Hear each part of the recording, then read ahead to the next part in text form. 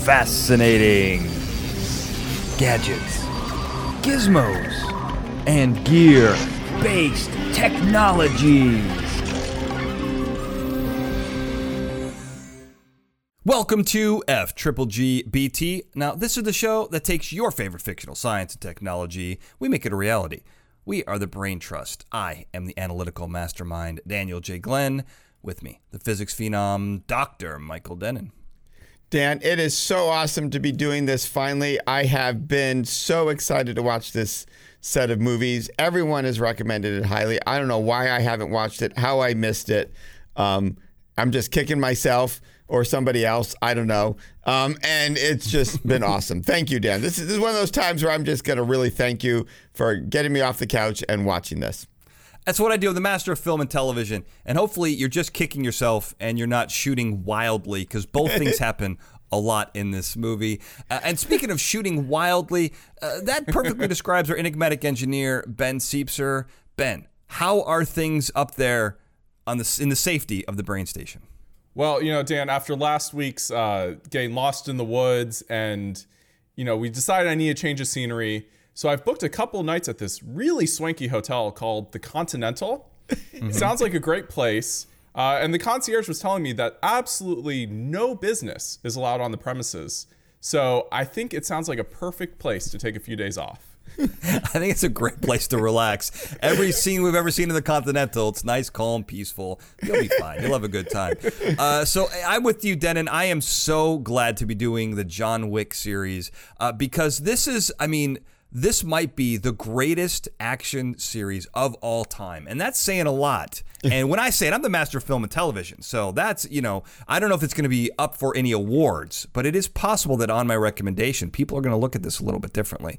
But this is, I think, one of the most interesting franchises for a couple different reasons. They use analog, digital, old technology, new, cutting edge, old timey. There's all kinds of, things wrapped up with each other. There's a great mythos, cool story, great characters. And, of course, the whole movie starts off with the killing of a dog, which is a crime that should not go unpunished. So this has everything that I like in an action movie. I'm with you, Dan. And I also think it is one of the few action movie series I've watched where I feel like the bad guys are not necessarily dumb and incompetent just to be dumb and incompetent so the good guy can get away with stuff, right? And the good guy, is obviously super highly skilled and survives maybe more than he should, but in ways that are way more believable than usual. And so, it's those two sides. It takes both sides in a way that you just really don't necessarily expect going in. I thought that was cool, right? Like it's not like the bad guys just miss because bad guys always miss. It's not a stormtrooper problem. Right? Yeah. Yeah. I mean, it's perfectly seen. Somehow that very fit, styled suit is bulletproof. Yeah. Yeah. Well, it's a great combination of martial arts and shooting accuracy, weaponry. It's a great combination that keeps him alive. But John Wick, what's kind of cool about him is he's an assassin's assassin.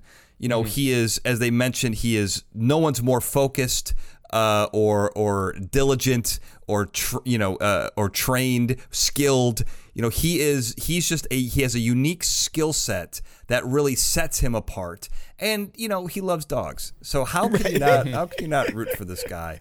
But I think it's interesting. I think we have to talk about what makes a man unkillable, right? You're talking about, the bad guys seem to have, they're not incompetent. Some of them are assassins as well, top level, especially in the fourth movie. Other times it's just, people around. So they're not all super skilled, but he seems to manage to, he doesn't emerge unscathed, but he emerges unkilled. And I think that I'd like to examine that just a little bit. Well, I think I'm just going to go right to one thing that's really important. The only slight weakness in the movie is no one really tries to sniper take him out. The only sniper shots are people who are protecting him. It's a subtle and important point because he is a master of is close combat, situations where there's people, situations where there's other stuff around, and using the environment. Right. And so he really does a great job of minimizing the impact of the other people's numbers. And giving, and his strategy works. So yes, should he have probably died? I'm sure we can all agree, most likely. But I love that in the situations he's in, I believe it for many of these reasons. Now, why no one thought to just hire a sniper or be a sniper and take him out, I don't understand, because that clearly is the only way you're going to kill him. So if I was to find a flaw, Dan, that's kind of where I'm leaning. But I'm not so upset about all the other stuff. I feel like, yes, what would it take to survive that? Being in great shape. That's the thing. He'd get tired. Yeah. He's in fantastic shape. That's for sure. He can run 10 marathons with all that endurance. Not at speed, but he definitely has the endurance. Yeah. Well, one of the things that they do that's interesting is they keep track of bullets in this movie. And this isn't like other action movies where, they seem to have this unlimited ammo capacity. It's 17 shots right around there, and he's redoing his clip, or there's some switch in the action. To me, that was really impressive, and tells you. I mean, one of the things from a film standpoint, the action scenes are so inventive and so well choreographed. I've never seen anything like it. There's nothing boring about them. You never know what's going to happen. You never know how the environment is going to be used, and I think that's a great point, Denon, is that John Wick, he has a very specific martial arts skill set. He's, I'm going to talk about his level of accuracy with a gun, but also using the environment. That may be the actual key to his survival. I do like that. I do wonder a little bit also, though, there's the sniper issue, and there's potentially the falling issue. There are 2 or 3 times he falls from great heights, Dan, that I'm a little concerned that the bulletproof jacket is not enough to protect him. There's a lot of blunt force trauma. He gets hit by cars a lot too, and somehow walks away and then 3 seconds later slams some mook at the exact same speed, and that guy's out for the count. Ben, there's some key physics there, though, I would like to point out. I actually was watching this closely, and Dan, you mentioned he's a martial arts expert, and one of the keys in martial arts is learning how to fall. Most of his collisions with cars, not all of them, but most of them, he rolls up the car on purpose, or he goes into a roll somewhere else. Most of the people he slams in the cars, he's holding onto their arm, and he doesn't let them do anything, and he lets go at the last minute. So I think he's doing some preventing of the other people rolling with the car collisions. And he does a great, he falls 8 stories in one in the fourth one, and does a great roll off one of the cars. He clearly uses the car to cushion his fall.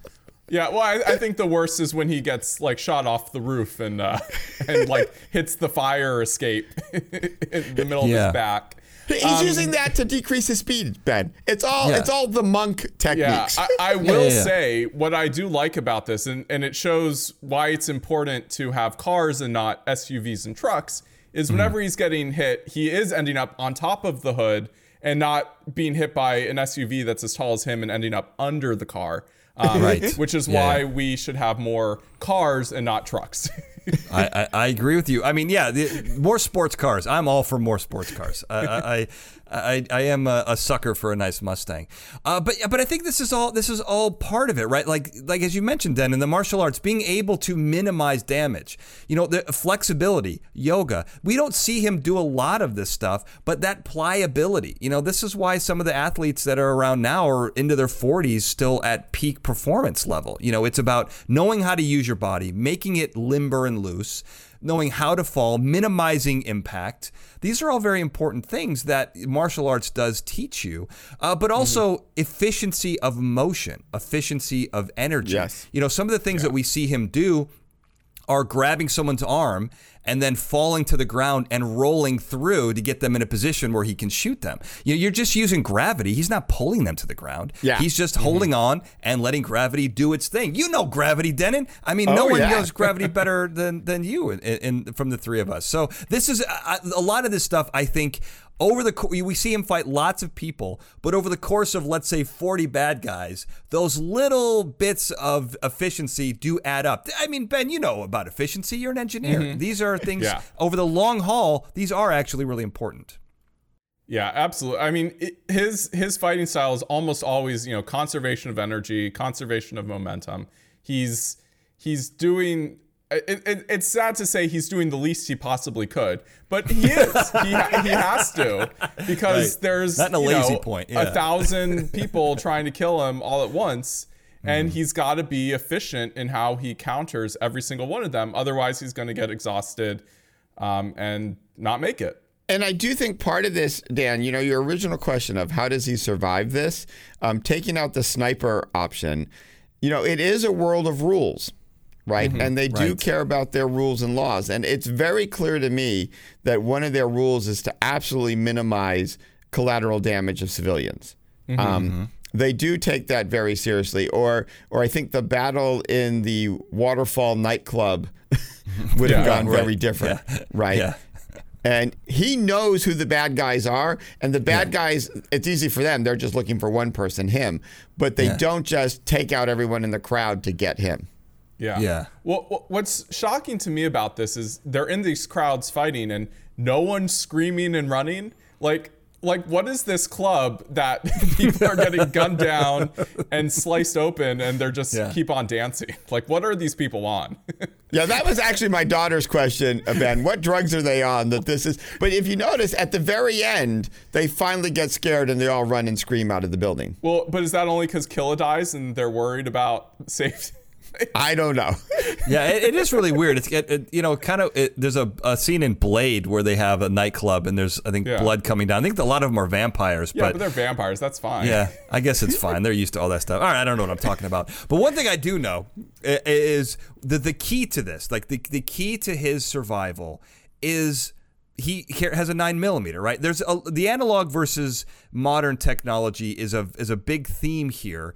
And, some of the other characters in the fourth movie use swords, arrows, weapons. He always kind of relies on his 9mm.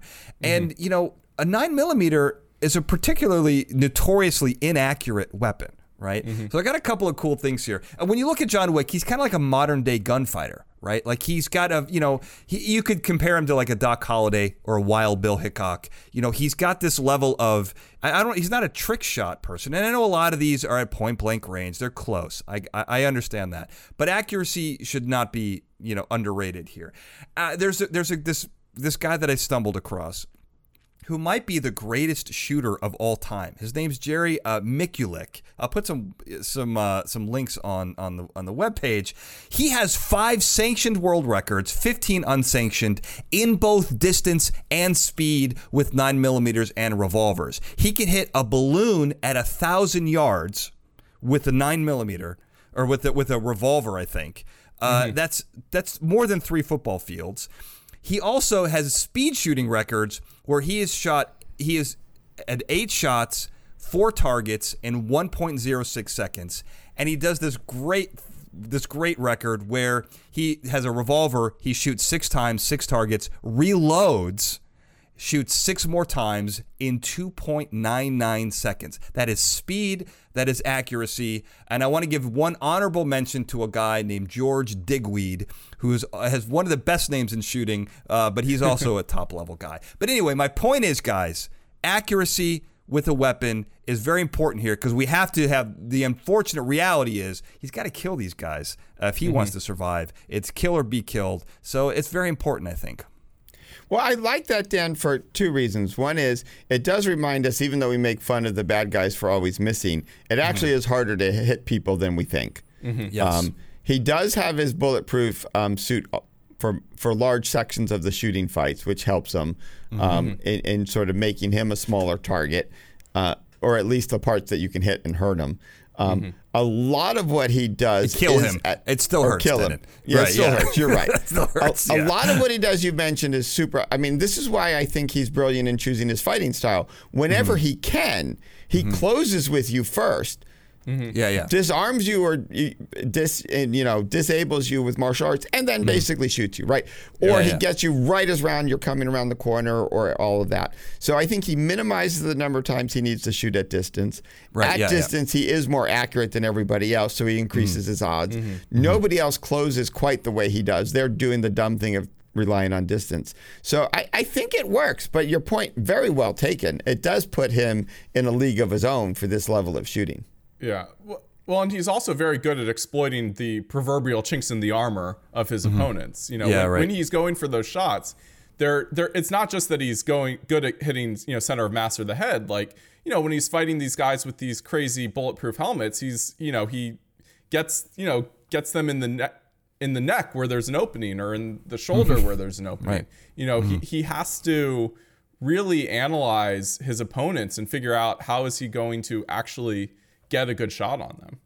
And that's all martial arts based, right? I mean, before, if you don't have armor, you're hitting pressure points, because every human body has very weak points, including your joints, pressure points. Then when there's armor, a lot of the martial arts, especially Japanese martial arts, if you're using a sword or a weapon, it's to hit where there isn't armor. It's to go to find the spots, the soft spots in that samurai armor. So so that's just the philosophy, right? But a couple of things here, just really quickly. I want to just put this point home: how difficult it is to hit with a 9mm. Accuracy. The 9mm has a short sight radius on top. It's a very short gun, and all the shorter period of time that a bullet is traveling down there, the less accurate it is. And any just sort of movement, left to right, up, down, your shot's off target, right, at distance, even if you're close up.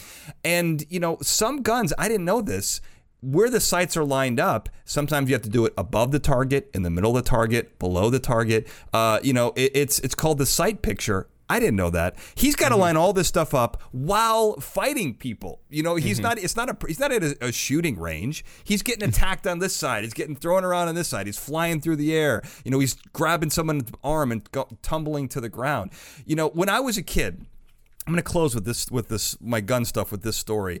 I was in 8th grade, and we had a little potato gun. Not like a cool potato gun that would like launch potatoes. I'm sure, I don't know if you guys ever made that. That might be some hillbilly stuff, but I did that growing up. But a little gun, little air gun, right? And so I remember shooting at hitting this target. 3 targets got you this little ceramic dragon. So the first time, you only got 3 shots. The first time I shot it, it went like way off, okay? But I was able to figure out, okay, if it went way off to the right, I was able to adjust, and I hit my next 3 targets in a row. Now, I'm admitting to you, I shot 4 times. I told them I only shot 3. I won the dragon. But you have to understand how to calibrate where any projectile. Dennon, you're an archer, right? Oh, yeah. Whatever the projectile is, you have to figure out. Everything's got to be in line, because straight is straight, and if it's a little off, it's no longer straight. Well, this is where we've talked about this before, Dan, muscle memory for some of our like superhero stuff and episodes, and people should go back and check those out.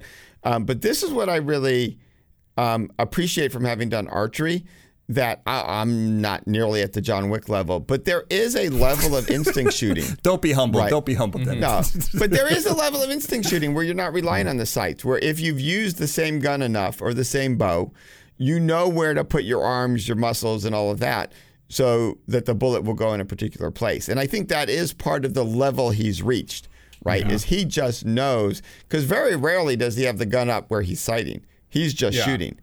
And it does explain a little bit, I think, how Kane is able to shoot anything at all. Yes. Right? Because he just knows. He can tell where you are from listening, and he knows where to put his arm to go to any given point in space. So I think there is a level of that's going on here that I wonder how real experts with guns feel about that. But I know with the bow, it's definitely a style of shooting, because it's what I do. I don't have a sight, and I don't worry about that. I'm just trying to train my body to be the same every time. It's hard to see. I mean, he does give some indication of using sights when he's making like the 10, 20, 30 foot shots. But most other shots, he doesn't. You don't really need the sights if you're like a foot away from the guy. No, it still helps. But I'll tell you, the thing about muscle memory, and this is true of any athletic endeavor, it is about doing it over and over and over again. Jump shots are the same way. There's a reason why Steph Curry is the greatest shooter of all time. It's muscle memory. It's knowing the distance. Some of this stuff, you watch people, sports athletes, if you're really into that, watch people do some of the craziest stuff. They're falling off balance, throwing downfield, or and it goes in, or it's right on target. Yeah. That's not an accident.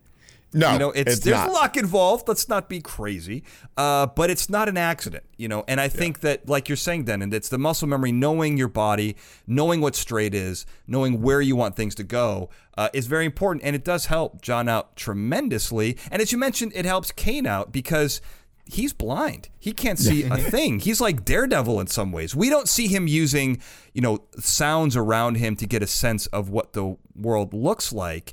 But I think he has a way to use his environment. And I think he has a lot of unorthodox things. He has like doorbell chimes to know where people are. And that was one of my favorite things, Dan. It's great. He's able to use technology, advanced tech. That's a combination, perfect example of technology, of highly advanced and low grade, because he's using a sword to fight with. Yeah. Well, and he also puts out smoke to further advantage him, where he's the one who doesn't care if there's smoke. Right. Yeah. That benefits everyone as far as he's concerned.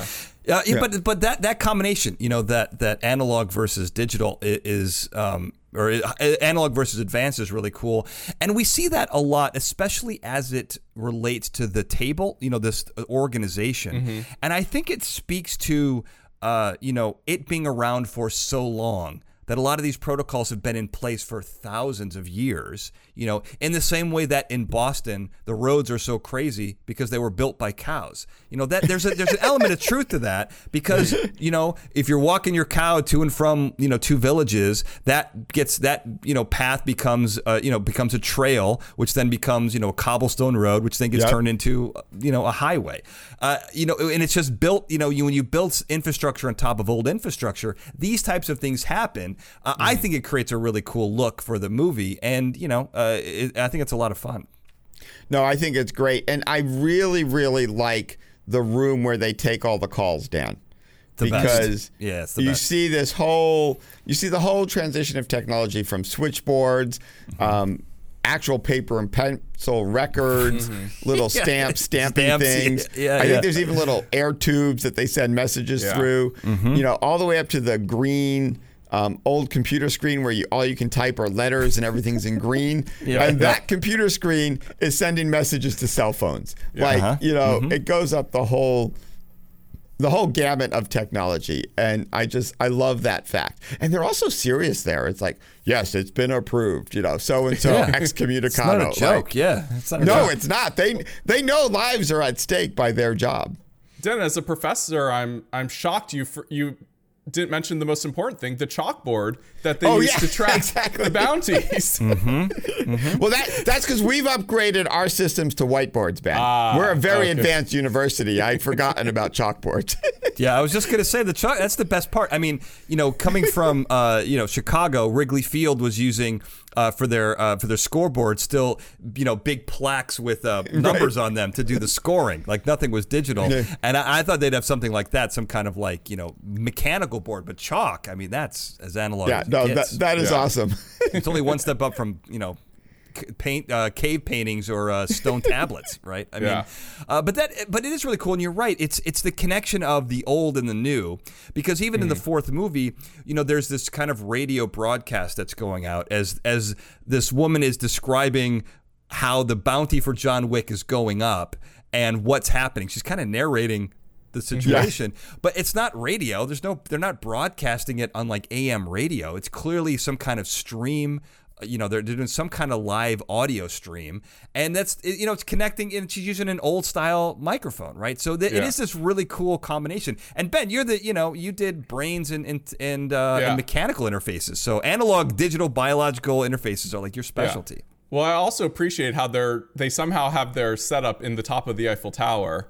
And that's just fine in this world, that there's an assassin office. Well, it's clear that the assassin office in Hyde Table is very connected to the legal authorities because no Yes. one shows up around the Arc de Triomphe when they're having this major traffic congestion problem. Well, right. I mean, you see it at the beginning with the cop that comes I to was John's just going to house. say that. Yeah. That's my favorite scene, Ben. You working again, John? Yeah. Well, it's great because the cop comes to the so John Wick has just shot up the house. The cop comes to the door and looks inside and he's like, "Oh, hey, so he says, "Hey, Jimmy. Hey, John.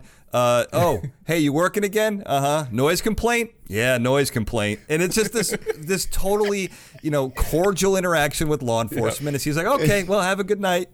Like, you got this. I'm not getting involved." But it's there's some kind of, but that speaks to the age of it because I'm guessing the table was somehow involved in putting all of these governments in place. I mean, it's the ultimate Illuminati kind of idea, right? Well, as they say, everything's under the table, which is the greatest joke in the whole movie. Yeah. That is really true. But they, and it really creates this super strange juxtaposition where you have, this very official guy who's telling the Continental they've lost, they're been taken out of the system, right. And he comes with like an hourglass and seals the declaration with wax. It's like, wow, right. what do we? Where'd you get wax? Where do you buy like letter sealing wax anymore? Right? Well, I got some for my daughter, Dan. And, did you? Letter sealing wax. Oh, I did. Yeah. I got her a whole set where she could do that for Renaissance Fair stuff. Right. But you know what?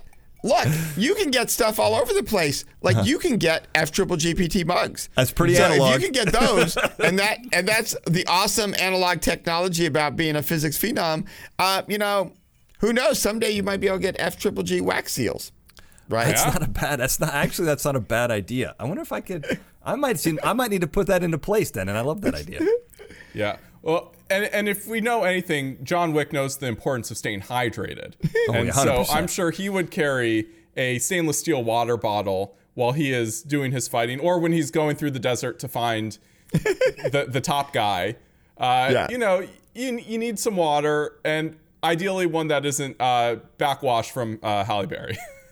You definitely don't want that. But if I was going to take backwash, I would take it from anyone. I'll take her backwash. But the other thing you're going to want is a shirt. Now, FGGBT.com/merch has plenty of stuff. Now, none of this is Kevlar. It is not bulletproof. I repeat, this is not bulletproof merch. But it is it's pretty cool. Stylish. It's very stylish. Yeah. It's bulletproof. It's insult proof, let's just say, but not bulletproof. But it is analog. There's no digital component to these shirts at all. And we see, in this movie, we see one other thing I want to mention here, because it is the ultimate analog timepiece, and that's an hourglass. I haven't seen that since, is it The Young and the Restless? Is that has the Days of Sand through the Hourglass? No, Days of Our Lives. Days of Our Lives. Thank you for that, Dennis. As sand through the hourglass, so are Days of Our Lives. I know that, Dad, because my mom started watching that when I was born. Is that right? Wow. Which was maybe even the first season, and watched it like the entire time raising us. So it's a very personal show to me, Dan.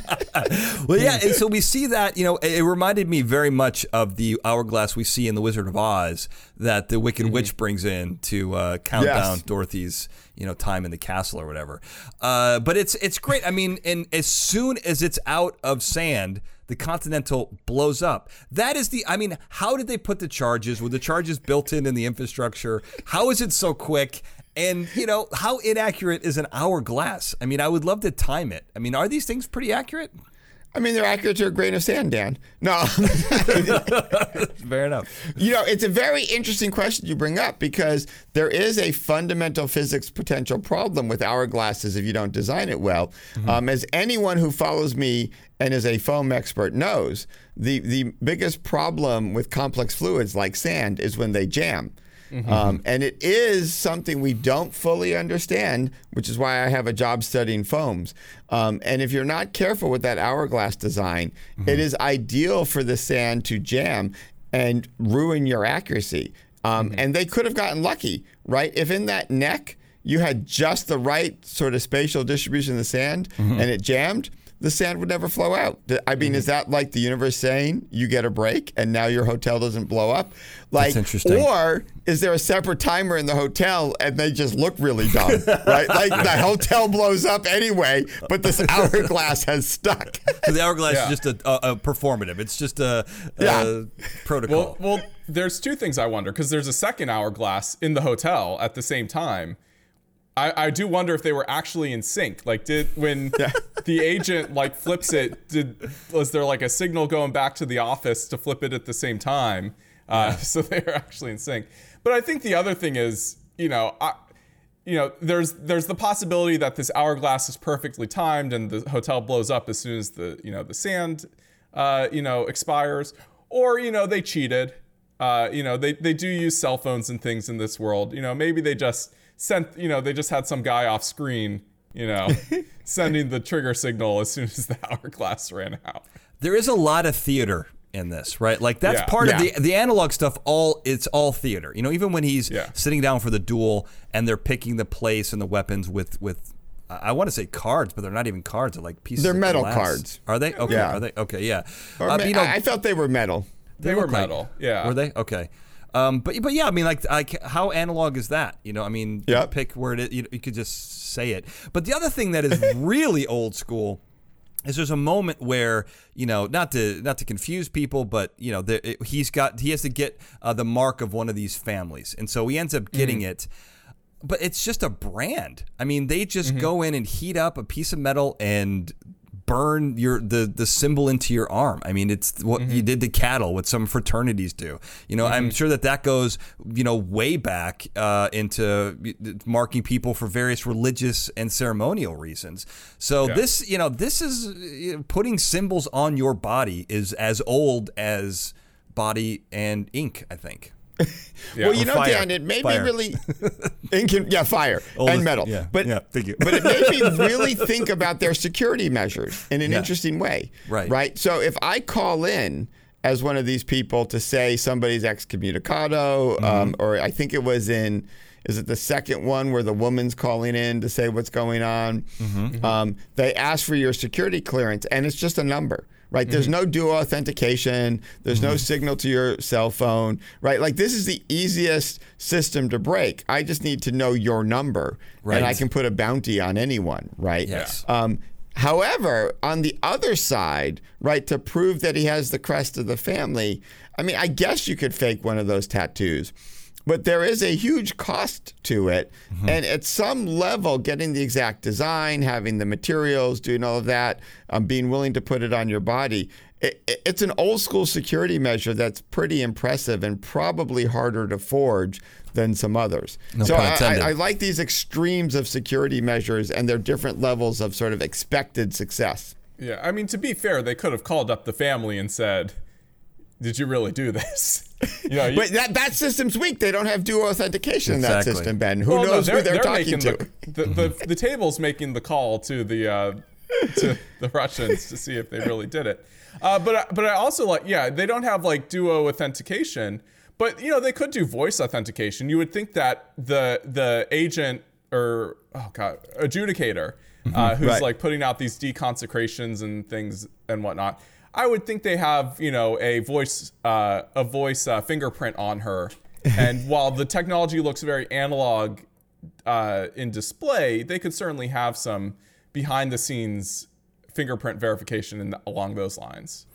Yeah, but I mean, when I like the security system. I didn't think about this because what you have is there's one brand, there's one stamp, basically, and getting it and getting access to it. I would imagine that would be extraordinarily difficult to forge. No pun intended.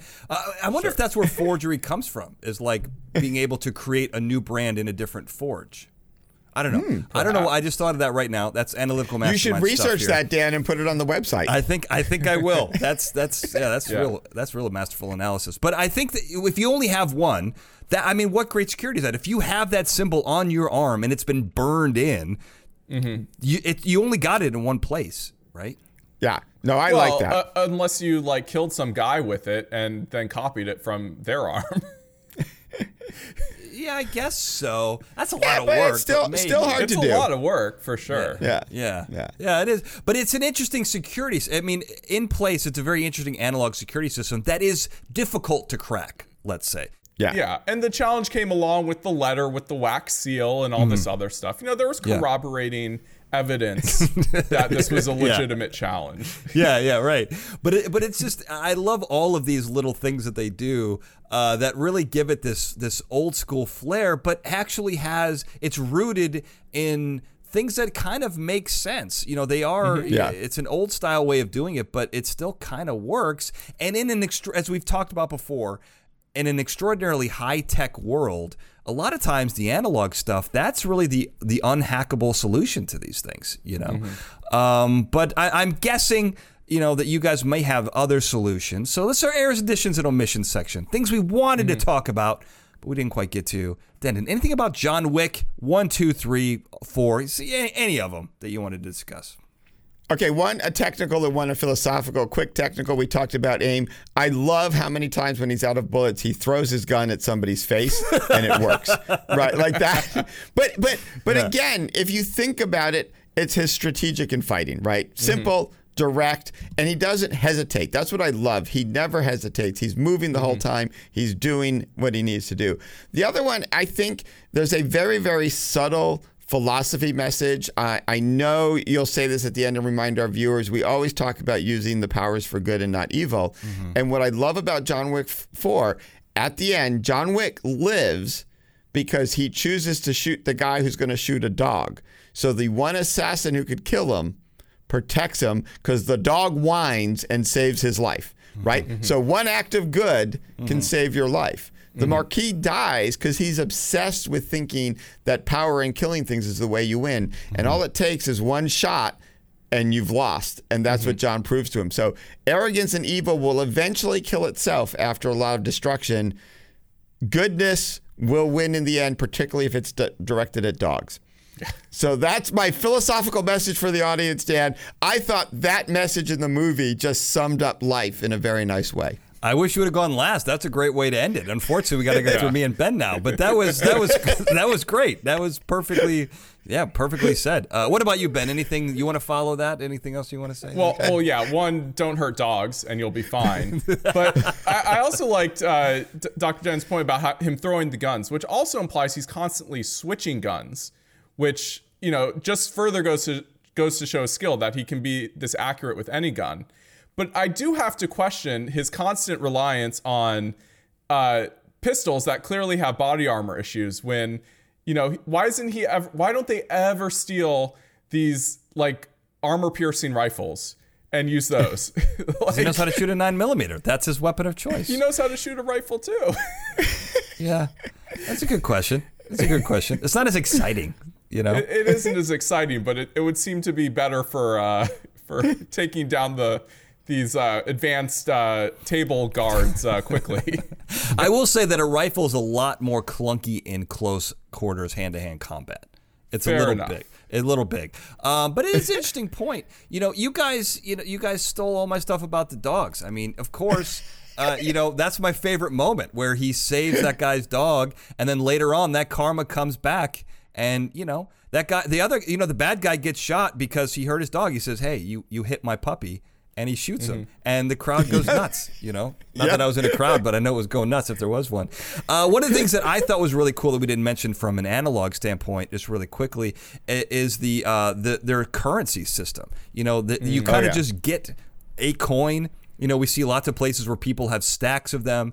They seem to be for different. John Wick offers to give a coin to someone else at one point for helping him with a very difficult job. So it's almost like one kill, one coin. One job, one coin. You go into the Continental, one night, one coin. It's just a very simple. There's no change. There's no, bag of coins. It's just a very simple transactional kind of world that I really like. It's simple. It's easy. We don't have. No one has to have a cash register. So it's pretty cool. I like that. But if there's anything that we missed, of course, tell us about it. We like to hear it. There's nothing I like more than being corrected. You guys know this. But you can do that easily. You can find the show on social media. We're on Twitter at FGGBTPod, Facebook at FGGBT. You can find the show on the web, FGGBT.com. Hope I said that correctly. I said it very quickly. And if you want to send us a question, you can use email, questions at FGGBT.com. But you can get in touch with us individually. Denon, where can people find you? Well, you can find me on social media. You just flip my name. It's at Denon Michael. Unless you're looking at Facebook, then you got to stick in a prof. It's at Prof Denon Michael. You can also check out my website, which is denonmichael.com. There's a theme there about my name being flipped, and find out about a whole bunch of other stuff I do. Ben, where can people find you? You can find me on all the major social media networks at bsiepser. How do you spell that? Spell that BSIEPSER. And I can be found on Twitter at Daniel J. Glenn, on Instagram at The Daniel J. Glenn, on Facebook at Analytical Mastermind. And I have a website as well, danieljglenn.com, to find out all the kind of weird stuff that I'm up to. That's the place to find me. And if you're listening on your favorite podcast platform, make sure to rate, review, and subscribe. And if you're watching us on YouTube, hit the like button, subscribe, and ring that bell so you never miss an episode. And of course, we've given you lots of information that could be misused by those hell-bent on world domination. But you want to take this information and do good with it. Remember, you want to be a superhero, not a supervillain. So until next time, thank you for listening. Fascinating Gadgets, Gizmos, and Gear-Based Technologies is a Glencoe production and is produced by me, Daniel J. Glenn. The Fascinating Gadgets, Gizmos, and Gear-Based Technologies introduction was produced by Daniel J. Glenn and Paul Sprangers, with music and sound design written and performed by Paul Sprangers. Now, of course, if you're listening to this episode and you've gotten this far, you're going to want to subscribe. Well, how do you do that? We're on all the major podcasting platforms, including Apple Podcasts, Google Podcasts, TuneIn, Stitcher, and Spotify. But if you're not already subscribed to those platforms, I made it easy for you. Go to our website, FGGBT.com. You'll find links to those subscribe buttons and also links to our social media, both for the show and for our individual experts, the members of the Brain Trust. That's all right there. FGGBT.com. And before you leave, don't forget to check out our other episodes. You can find the link at the top of the page for everything we've got, and you'll notice that we've got both a YouTube version and an audio-only version. Depending on what you like, we got it for you. And if you do like those videos, you can go ahead and subscribe to those as well. We're on youtube.com/Daniel J. Glenn. And once again, if you like this show, you're going to like everything that I do. Go to danieljglenn.com to find out more. Thank you for listening.